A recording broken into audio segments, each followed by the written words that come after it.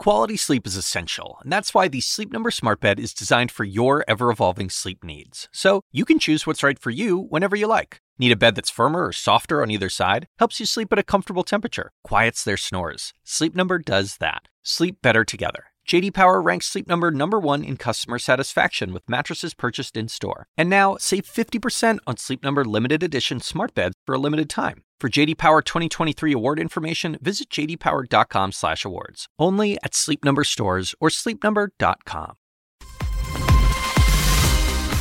Live from New York, I'm Julia Chatterley. This is First Move, and here's your need to know. Biden boost. The president provides a timeline for vaccinating the nation. AstraZeneca arguments. The row with the EU over vaccine supplies intensifies. No stop for GameStop. The rally continues as investors duel over the retailer's valuation. And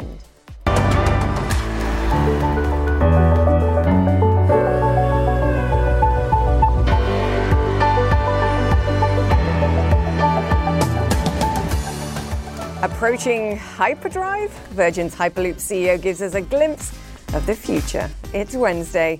Let's make a move.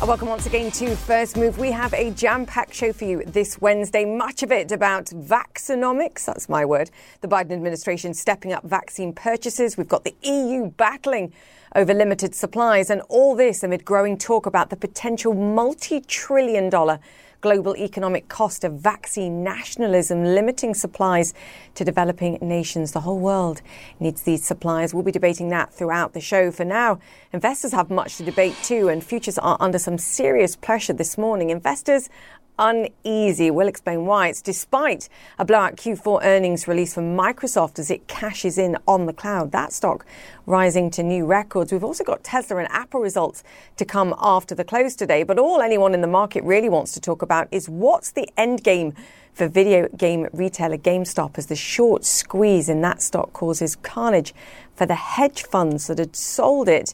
And meanwhile, smaller investors, it seems, sit on windfall profits, perhaps even on paper, just for now. 3 words: froth, not fundamentals. We'll discuss where the major averages end today will also be dictated, I think, by the latest Powell pronouncements, the Fed chair holding a news conference after the Fed's first policy statement of the new year. But for the globe, COVID cases, vaccination speeds and mitigation efforts remains key. And that's where we begin. The drivers. Breaking news from the UK this morning announcing passengers arriving from 22 countries considered high risk will have to go into government-provided quarantine accommodation for 10 days. Prime Minister Boris Johnson revealing the details just a few moments ago. Anna Stewart has all the details for us. Anna, what else do we know about these latest mitigation efforts? This is a policy that's been discussed by the government now for days. Finally, we got an announcement by the Prime Minister, but actually not a huge amount of detail. We do expect to get more later in the day from the Home Secretary, but we know that a hotel quarantine will be introduced for those returning from 22 high-risk countries. Those are countries in South America, Portugal, South Africa, countries where actually travel is banned, all non-essential travel. Citizens, of course, though, will have to return. And this is where the quarantine hotel comes in place. It's expected to be 10 days or more. It's expected the passenger will have to foot the bill. It's similar to policies we've seen in New Zealand and Australia, but of course by no means as comprehensive, given that it only applies currently to 22 countries. And that will be where the critics come in. Is it comprehensive enough? Will it be effective? It's designed to prevent the new variants of coronavirus entering the UK, potentially jeopardizing the vaccine rollout here. But of course, other countries are seeing some of these variants cropping up. Even in Europe, those are unlikely to be included in those 22 countries, although we don't actually have the breakdown at this stage. And of course, new variants could be cropping up all the time.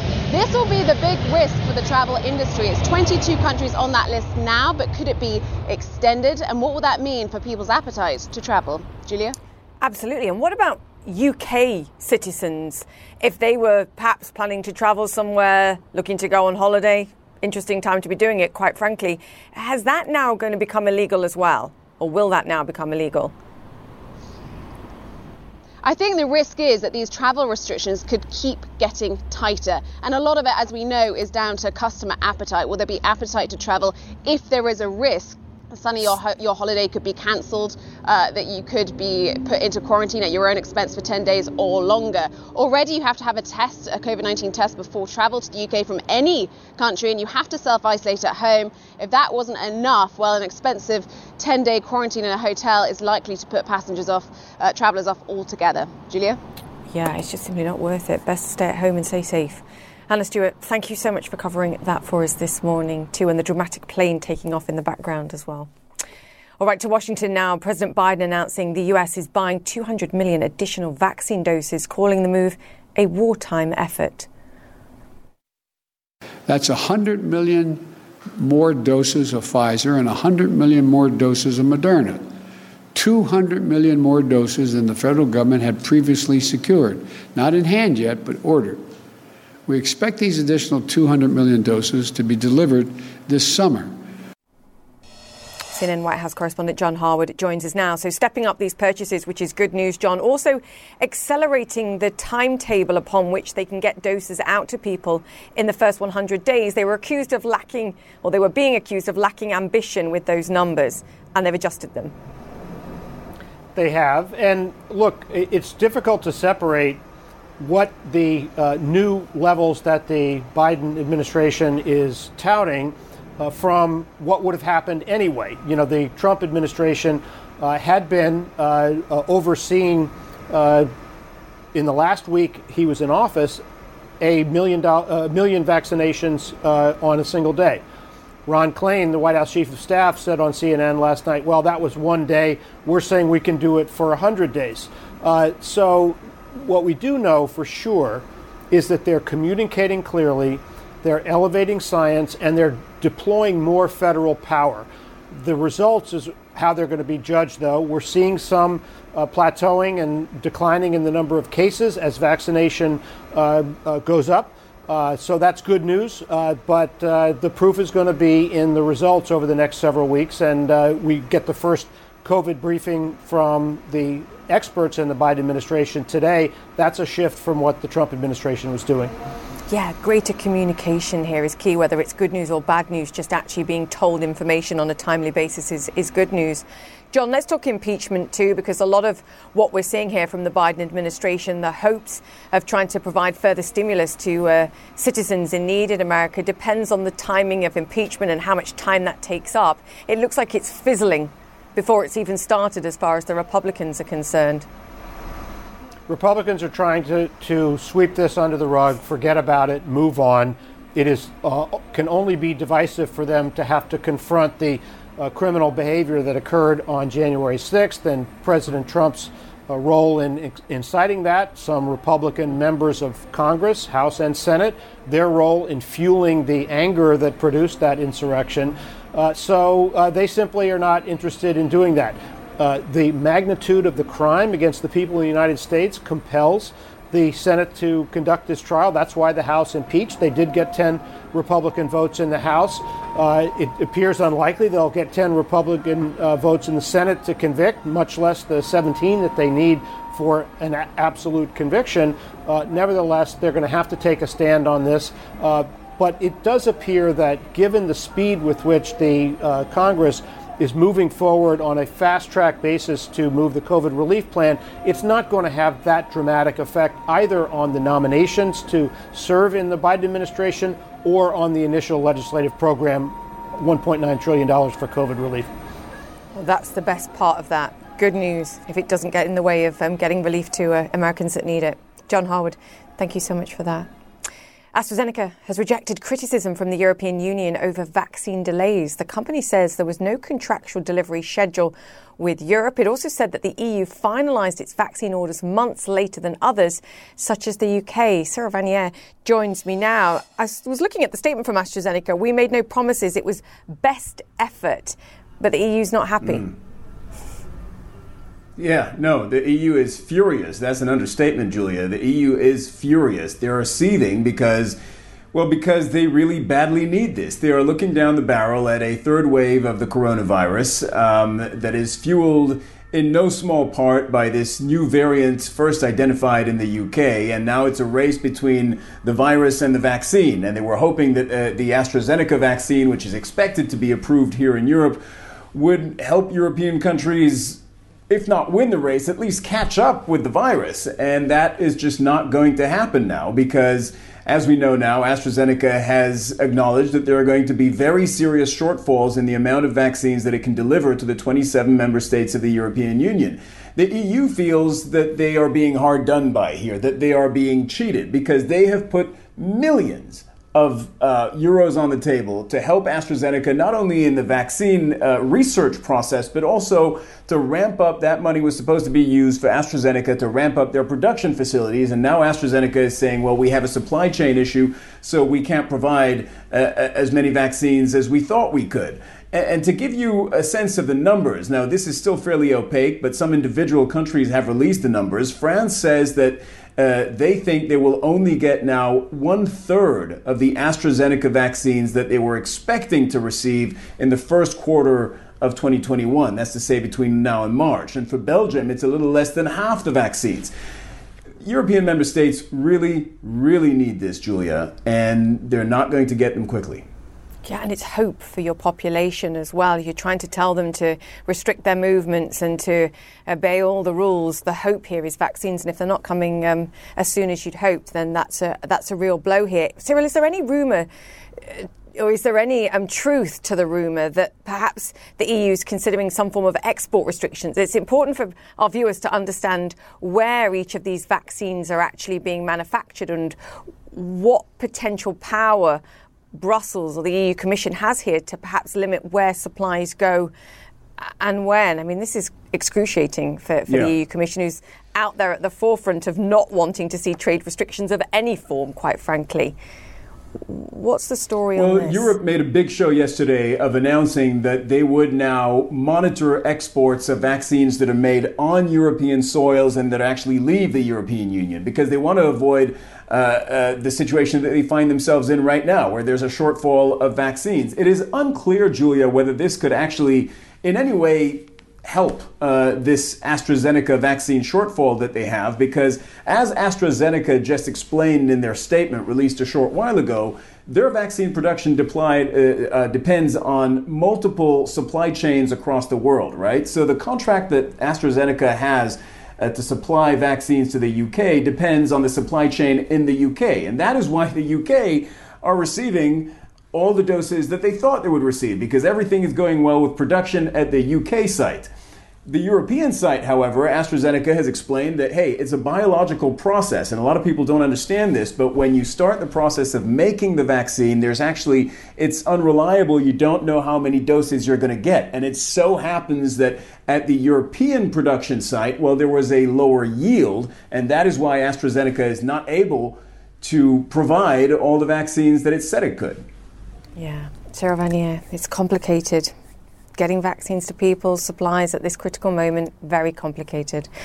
Cyril Vanier there, thank you for that. Now we have more on vaccine distribution amid a global supply crunch later in the show. UNICEF is the world's single largest vaccine buyer, and we're going to speak to their US lead on this story. Shares, in the meantime, of video game retailer GameStop is set to continue their head-spinning ascent today. Shares are now up more than 60% pre-market amid an ongoing battle between bullish day traders and hedge fund short sellers that have bet against the stock. GameStop shares have now risen some 700% year to date. Christine Romans is here with us on this story. Christine, I look at this price action and it's absolutely eye-watering. The market analyst in me is cringing at the frothiness and all the analogies that we can make here. But there is a story here beneath the surface of hedge fund, the big guys shorting this, and smaller players, retail investors buying it and making windfall profits, at least on paper.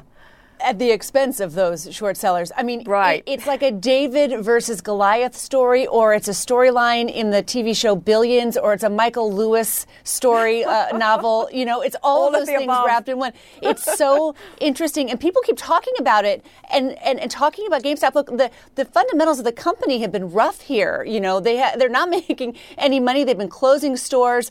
You see these big short positions in the stock, and then this Reddit board, this Wall Street Bets Reddit message board. It's almost like a populist trader uprising to support the stock with these buying of the out of the money options and really hurting the big guys. So it's just been this interesting revolt that somebody's making a lot of money on, someone is not, and certainly is far out of line with the fundamentals of this company. You know, it's funny, in some cases people think it's sort of funny how regular day traders could distort a stock price so much, but one wonders what they think about this at the Securities and Exchange Commission. You know, is it manipulation or is it just fair and square talking up a stock? It's fascinating. I know. There's a lot of mom and pop investors here that could be cheering at this moment and could end up in tears. And your point about the regulators here is absolutely pivotal for me. I mean, step forward Gary Gensler, the former Wall Street guy that's now going to head up the SEC. This is fresh meat, I think, for the regulators and those voices, particularly in the Democratic Party, that will be like, we need to regulate hedge funds. Enough of what we've seen. Go on, go for it. No, it's so interesting because some of the chatter on these message boards is about how this is just desserts for the bloodthirsty short sellers, who are constantly out there making money on weakness in companies, or sometimes not even weakness in companies. So there's a sort of a feeling of righteousness among some of the people who are playing this game. But I mean, they're going after other names this morning too. So I think this is also kind of a story of the frothiness of the market overall, where you've got story stocks that are getting so much attention and so much hype here. There's just a lot of money at work in the market. There's a lot of interest from retail investors in the market. And now these story stocks, I think, have really gained a lot of attention here. Maybe not warranted, but gained a lot of attention. Someone's going to be hurting when this thing turns. But for now, it's not turning. Yeah. Froth, not fundamentals. We are two people and one mind. I flatter myself. Christine Romans, thank you as always. Bye. All right, still to come on First Move. Introducing Virgin's high-speed hypertech loop. I speak to the CEO about the future of transportation. Stay with us. It's all coming up.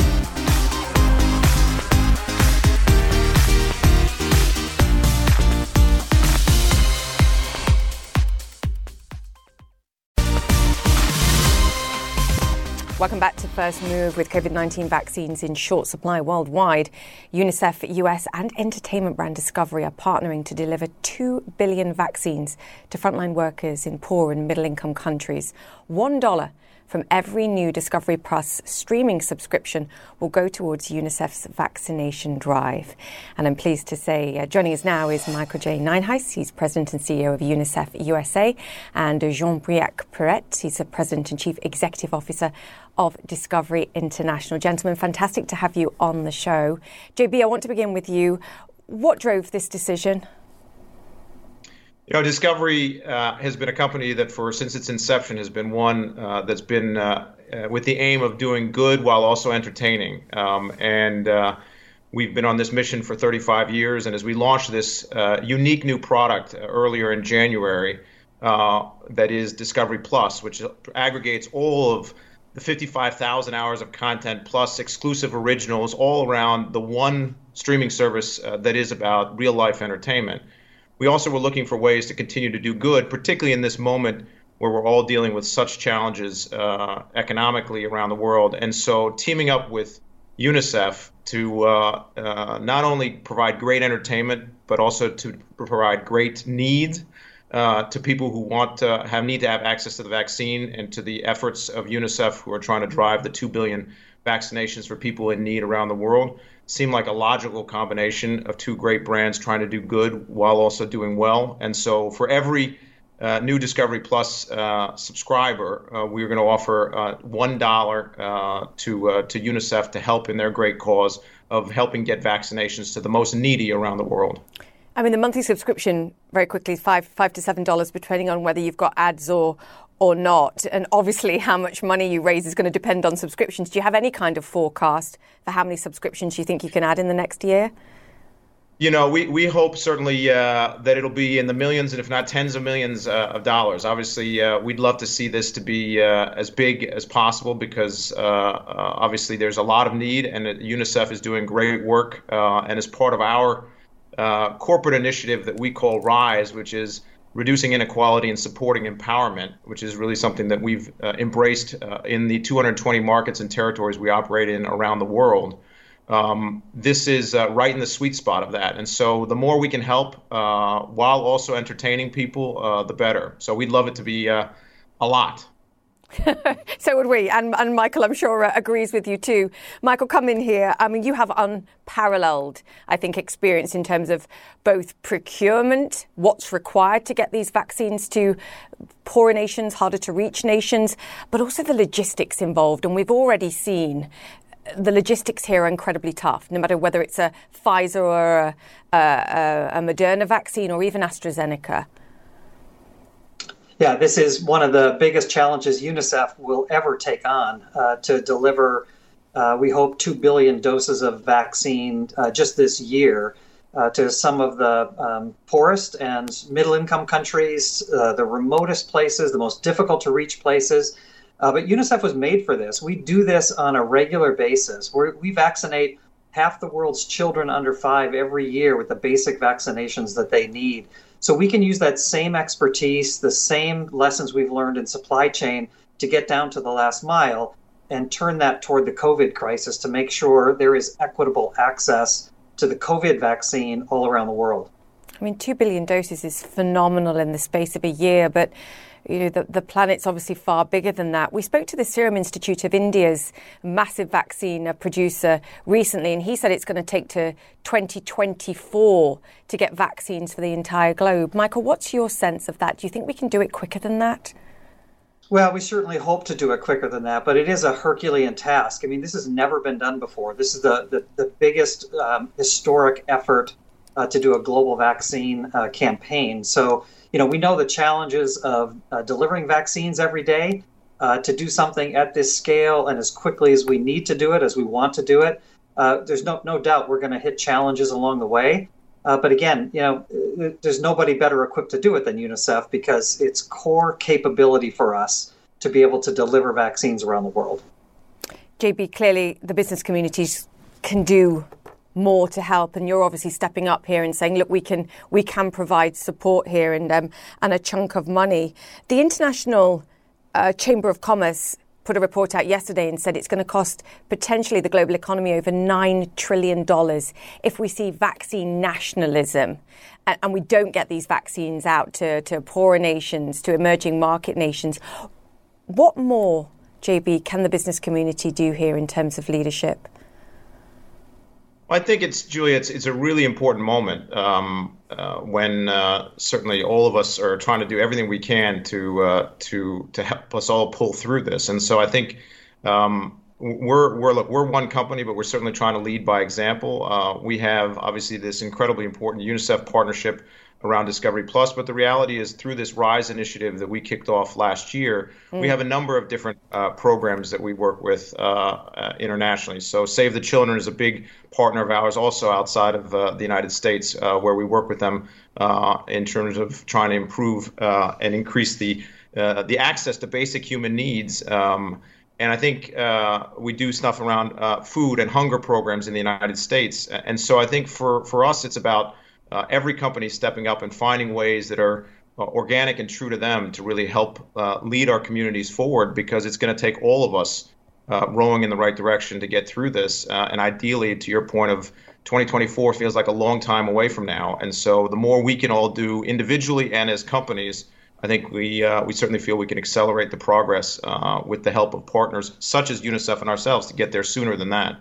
If I look at Some of your competitors, Netflix, HBO Max, of course, not too far away from home, given that this is CNN. And I look at the share prices and the swathe of greater subscriptions that they've had of people being at home trying to entertain themselves in different ways. Are you sort of throwing the gauntlet down perhaps to your competitors as well and saying, hey, we're willing to give up $1 of, our subscriptions, our new subscriptions. Perhaps you guys could do the same. It's a direct way to help and provide support to someone like UNICEF.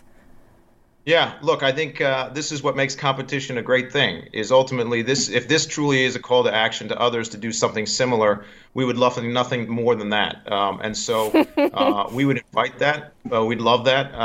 But as I say, I think for us, the ability for Discovery Plus at a time when you say absolutely rightly that people are stuck at home, more limited, can't do the socializing that we're all used to, have an opportunity to engage in incredibly compelling, unique content and a service that really is unique compared to others in the market who are doing a lot of scripted series and scripted entertainment. Our content is all about real life entertainment and real life. And so the opportunity to do, as I say, great work for humanity and our communities through the UNICEF program, but also to do great entertainment while doing it and have people find something unique on Discovery Plus that they can be passionate about and love, whether it be that food, true crime, natural history, adventure.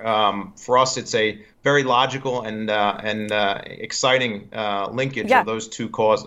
It's a good business decision. Michael, it is a call to action. I think this is the key here. And I know it's not just about the business sector. You're working with the IATA to work on the flight logistics and how you get these vaccines out to people. What more can people do if this is your platform now, message to businesses and those that, you could get greater help from? Yeah, well, we'd love the kind of competition that we were just talking about to get everybody involved. This is an all hands on deck effort. We need everybody. We need the business sector. We need private philanthropists. We need the foundation community. We need the governments. We need everybody to do this. This is something that has to be done. We have to beat this pandemic, and this is the way to do it. This is not just, we have a moral imperative to do this, I think, right?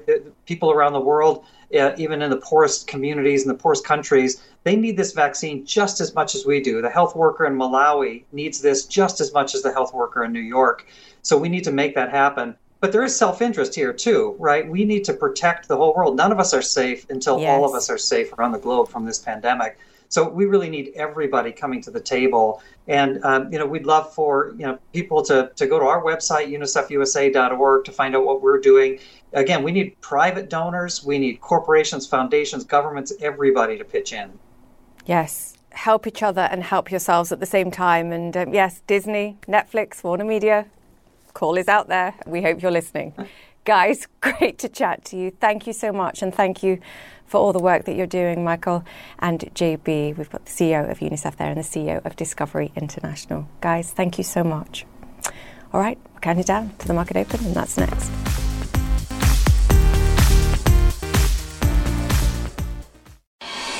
Welcome back to the show. I just want to take you to Washington, where new U.S. Secretary of State Antony Blinken has delivered remarks to State Department employees just a few moments ago. Trust. This is a priority for me because we need a strong department for the United States to be strong in the world.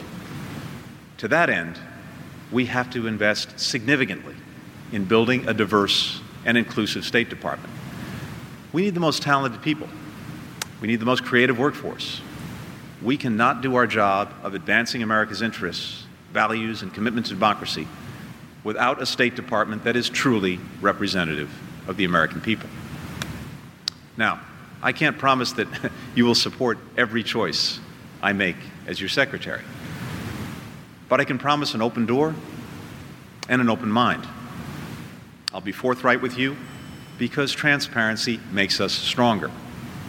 I'll seek out dissenting views and listen to the experts because that's how the best decisions are made. And I will insist that you speak and speak up without fear or favor. And I will have your back. One of the great attributes of our foreign and civil services throughout history has been your nonpartisanship. You serve Democratic and Republican presidents alike because you put country over party. All we ask is that you serve the United States, the Constitution, and the President to the best of your ability. I know you'll do that.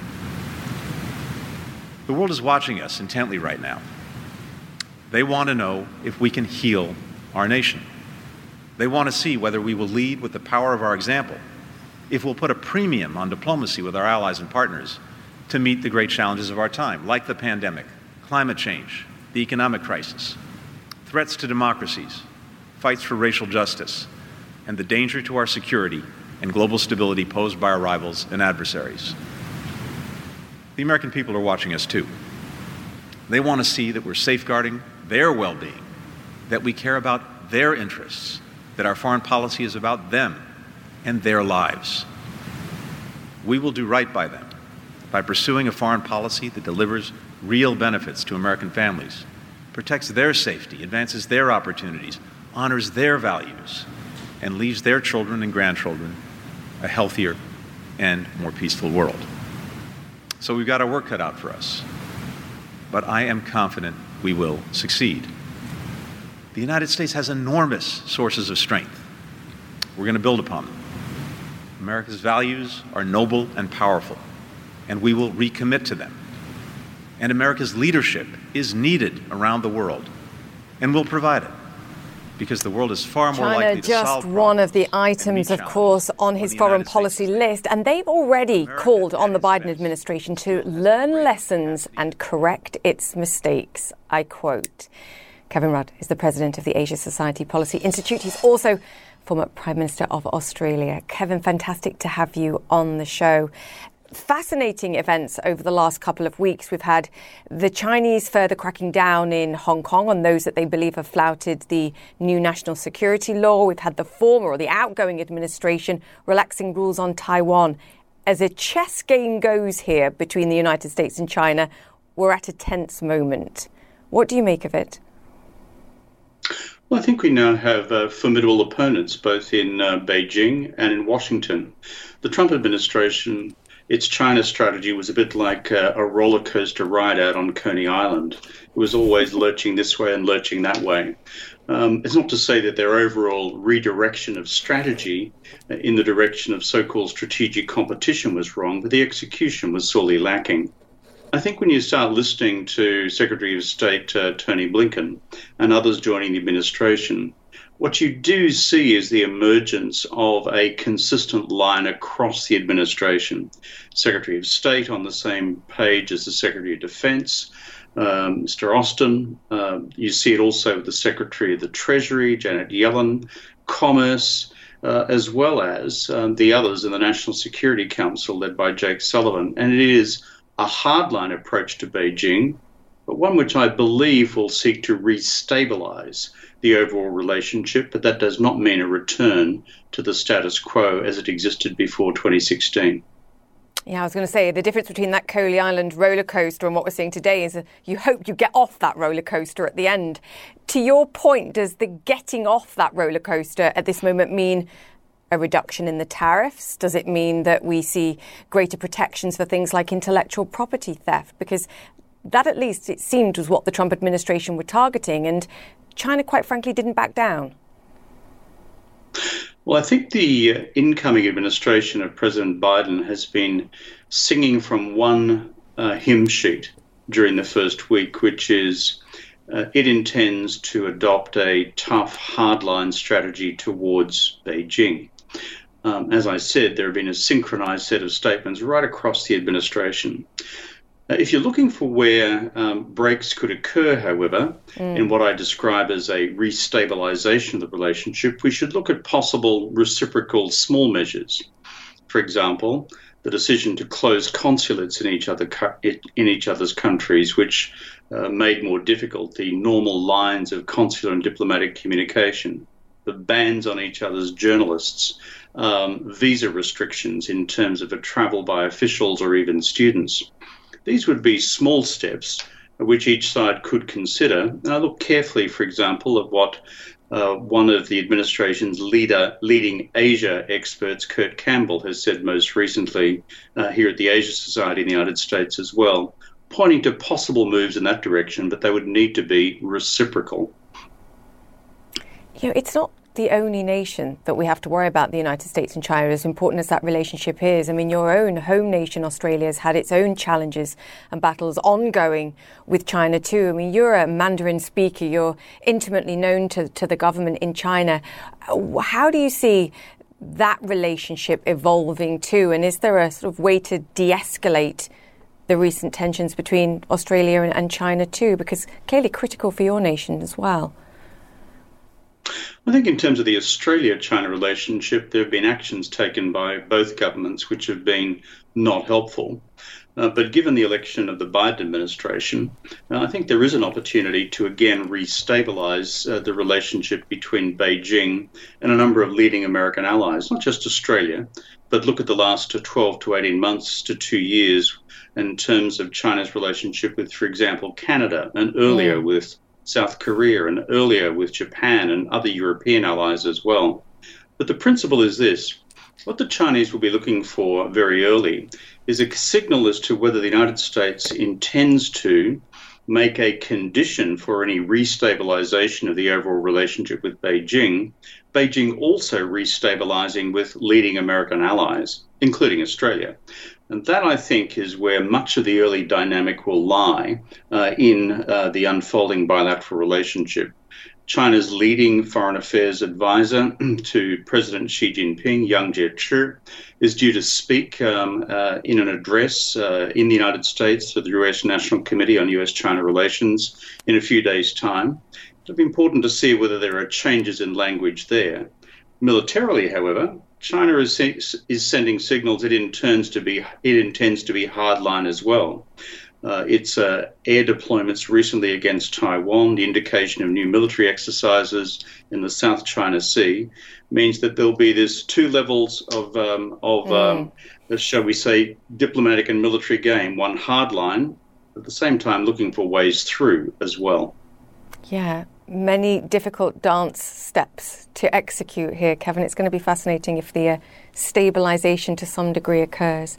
Great to have you with us. Thank you so much. Kevin Rudd there, President of the Asia Society Policy Institute. We appreciate your wisdom. All right, after the break, airline speeds in airless tubes, more exclusive peeks into the future from Virgin Hyperloop. That's next.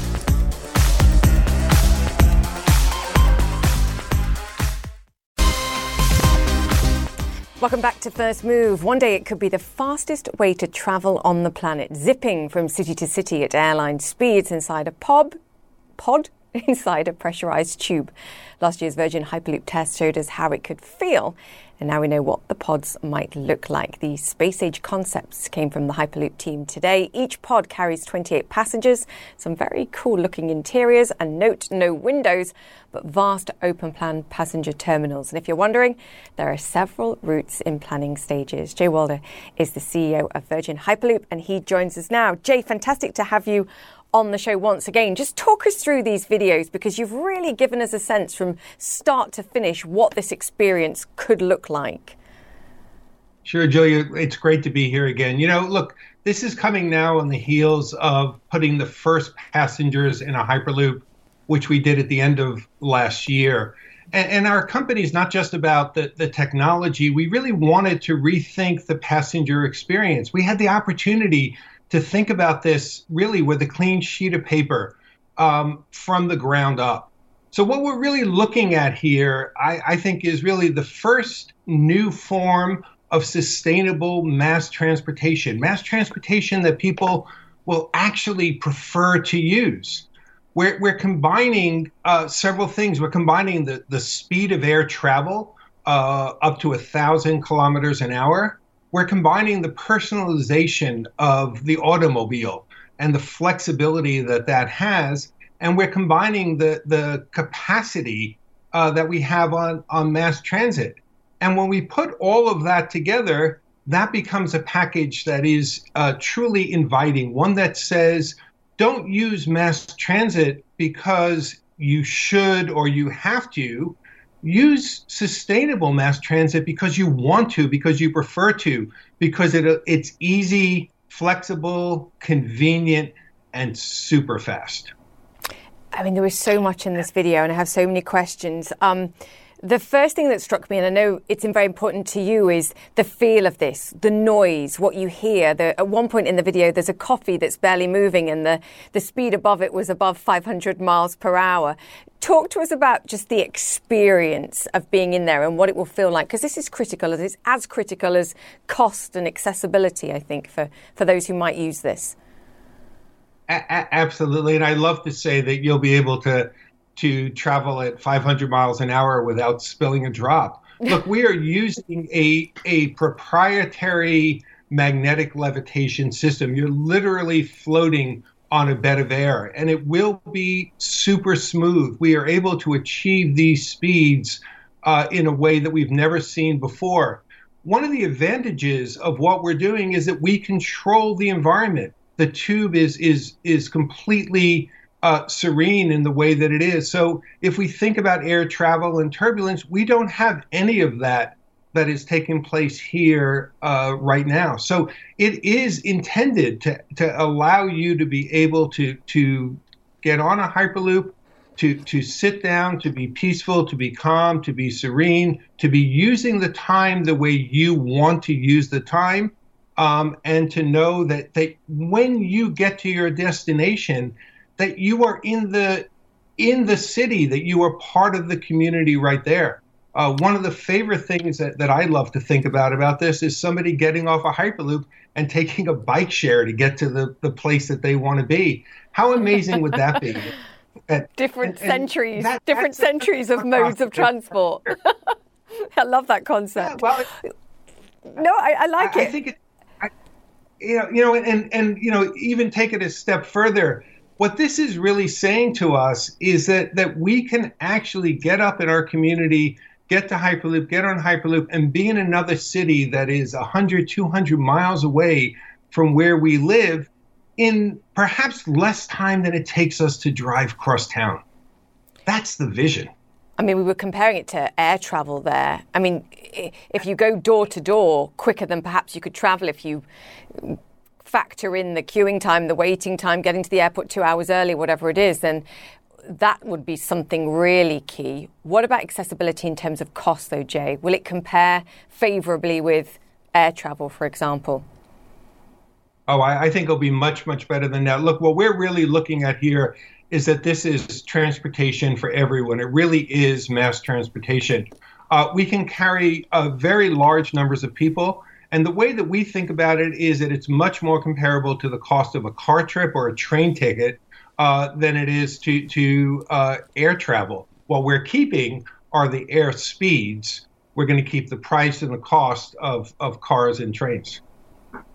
Okay, so Jay, how long before the concept that you've provided us here, it's a wonderful concept, is actually able to come to fruition? And tied to that, I think we're expected to see Pete Buttigieg confirmed as the Transport Secretary here in the United States. And the message I always hear is, look, it's okay. It's actually relatively easy to upgrade infrastructure in this country.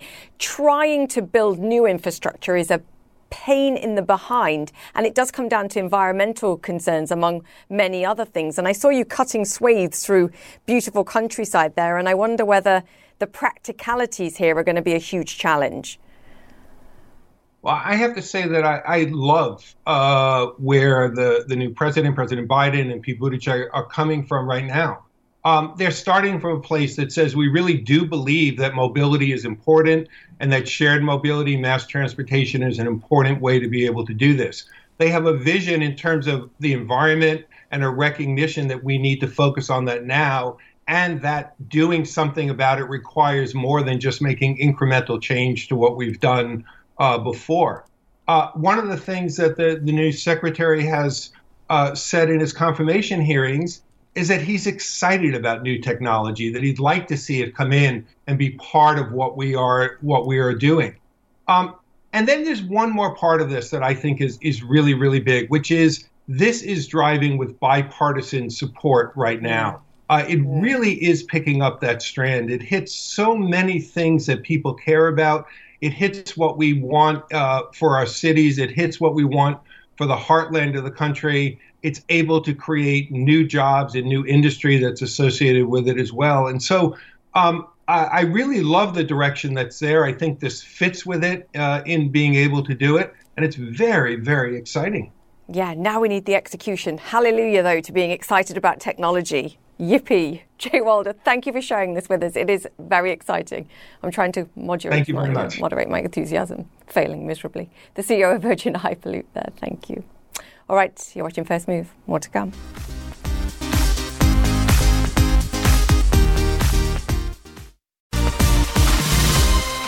Welcome back to First Move with a look at the price action so far on Wall Street. US stocks are lower, with the biggest losses coming from the tech sector. A bit of consolidation, let's call it that, ahead of today's Fed policy statement and key earnings from Apple, Tesla, Facebook after the closing bell. Dow component Walgreens, one of the companies bucking the trend. It's rallying on word that Starbucks executive Roz Brewer is going on board as its new CEO. She'll become the only, in fact, African-American woman to head up a Fortune 500 company.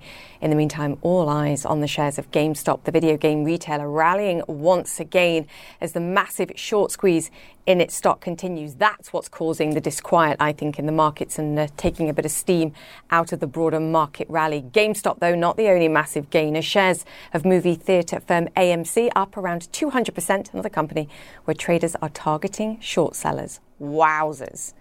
That's it for the show. You've been watching First Move. Stay safe. Connect the World is up next.